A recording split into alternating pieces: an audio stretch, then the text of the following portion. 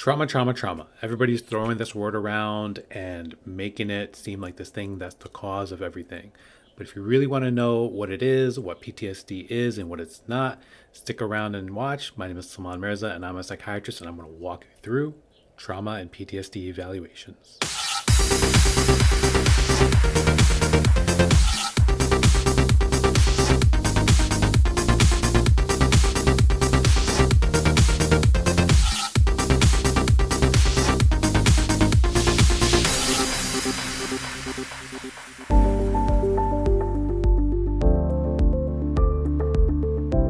Starting off, I just want to say we're going to talk about trauma. Trauma is difficult, it's hard, and it can be triggering at times. So if this is something that you deal with, this may not be the video for you. We're not going to get into depths of stuff, but we're going to talk about stuff that may be upsetting, and it's going to be about how to do an evaluation for it. So that's something also when we're doing the evaluation is to keep in mind. When we're talking about trauma, we have to understand that it's difficult, that it's potentially triggering, really hard, very emotional, and there can be some very raw emotional responses, physical and emotional. So we have to be aware of these things and know when to say, okay, we don't have to talk about this right now. When I do a trauma evaluation and we really have to introduce and say, hey, this is a safe place, create that safe place and talk about it as a whole, I always say people, and I give people the option of having what we call like an out at any point in time during the evaluation. So somebody can say, hey, the trauma happened, I don't want to talk about it, I don't want to describe about it, and we move on. What I'll then kind of counter and say is, cool, we'll talk about when we need to, but let's kind of put the trauma in a box, say that this thing happened, something happened, and let's talk about the effects of it, how it's affected you. And when the time is right, we can open that box as needed. The APA, the American Psychological Association, defines PTSD as an emotional response to a horrible event like an accident, a rape, or a natural disaster. There's all these different types of trauma that are there, that exist. So it's important to be able to kind of differentiate and suss out which one is which. There's acute trauma, which is a singular event, something that happened one time. There's chronic trauma. It's repetitive, repeated, and prolonged over an extended period of time. And that's something that we talk about more so in regards to like medical treatments that happened over a long time. We then also have to talk about complex trauma and or developmental trauma, which is an exposure to varied and multiple traumatic events that are often interpersonal and invasive in nature, and oftentimes will occur early in somebody's life, and it occurs between or within a caregiving system. Vicarious trauma is second exposure to someone else's trauma and then the empathic integration of those experiences. An example of something like vicarious trauma is 9/11. When 9/11 occurred and we all watched it on TV, while some of us were there, a lot of us weren't there, but we remember watching these moments, watching the events happening over and over again, and then the nonstop news around it.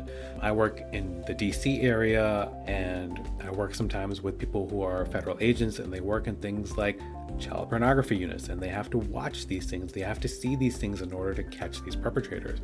And that stuff has an effect on the people working there. Other kind of traumas include historical trauma, which is cumulative emotional wounding over multiple generations due to a massive group trauma. So when we talk about racism is a type of historical trauma that occurs, and it's something that, again, gets passed down a lot of times, which leads us to intergenerational trauma, which is experienced by those who have to live with people who have experienced traumas, with adaptations that are there that people use to survive the initial traumas being passed down to the next generation. When we're jumping into the evaluation, it's really important to establish a bunch of symptoms that are there. So first thing we have to establish is that there was a trauma, and that's why we kind of go back and find what was that type of trauma that occurred, how do we define it.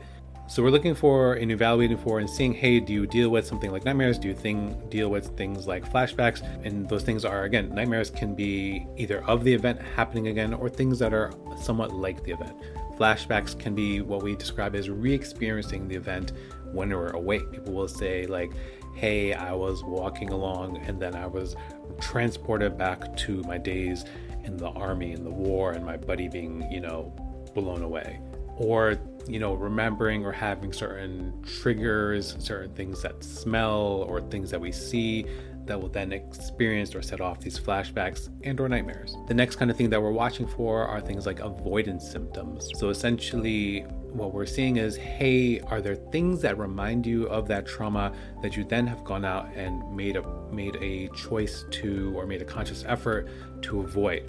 So people who may have grown up in situations where there was a lot of domestic arguments, domestic violence, is that they will avoid TV shows or avoid movies where that's kind of the premise, right? So they may, because it may be triggering, more upsetting to them. So why would you watch something like that? Another thing that we're looking for are changes in things like hypervigilance or hyperarousal. Hypervigilance is kind of scoping things out a little bit more, being more aware of your surroundings, looking for things. So people will say things like, hey, whenever I go to a restaurant, I always look and see where the exit sign is, or I always make sure that my back is against the wall. Hyperarousal, it then is kind of an exaggerated response to something. So exaggerated, like a startle response. So people may have like a door shutting, and then all of a sudden somebody gets very startled and they jump up and they get scared and like, what was this? Because it may remind you of something. The other thing, when we're looking to establish a PTSD diagnosis or a trauma diagnosis as a whole, any of those trauma spectrum disorders,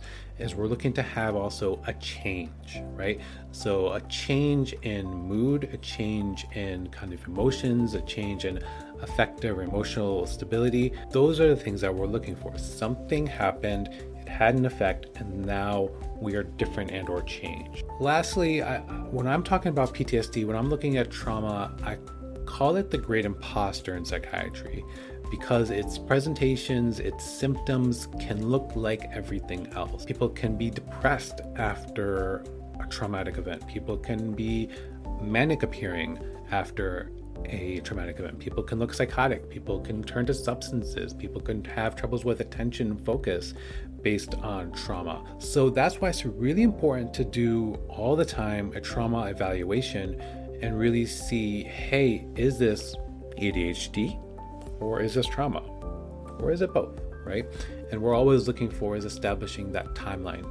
That's really important when we're doing a trauma evaluation. I think it is one of the most important parts of being a psychiatrist or doing any kind of psychiatric evaluation, is doing a trauma evaluation, or at least asking about it. And if you haven't done this, if you're not doing this when you're doing an evaluation, it's like you're not even doing the evaluation in the first place. So gotta do it, gotta ask about it, but gotta also know when to step back and say, I hear you, we'll come back to this when we need to.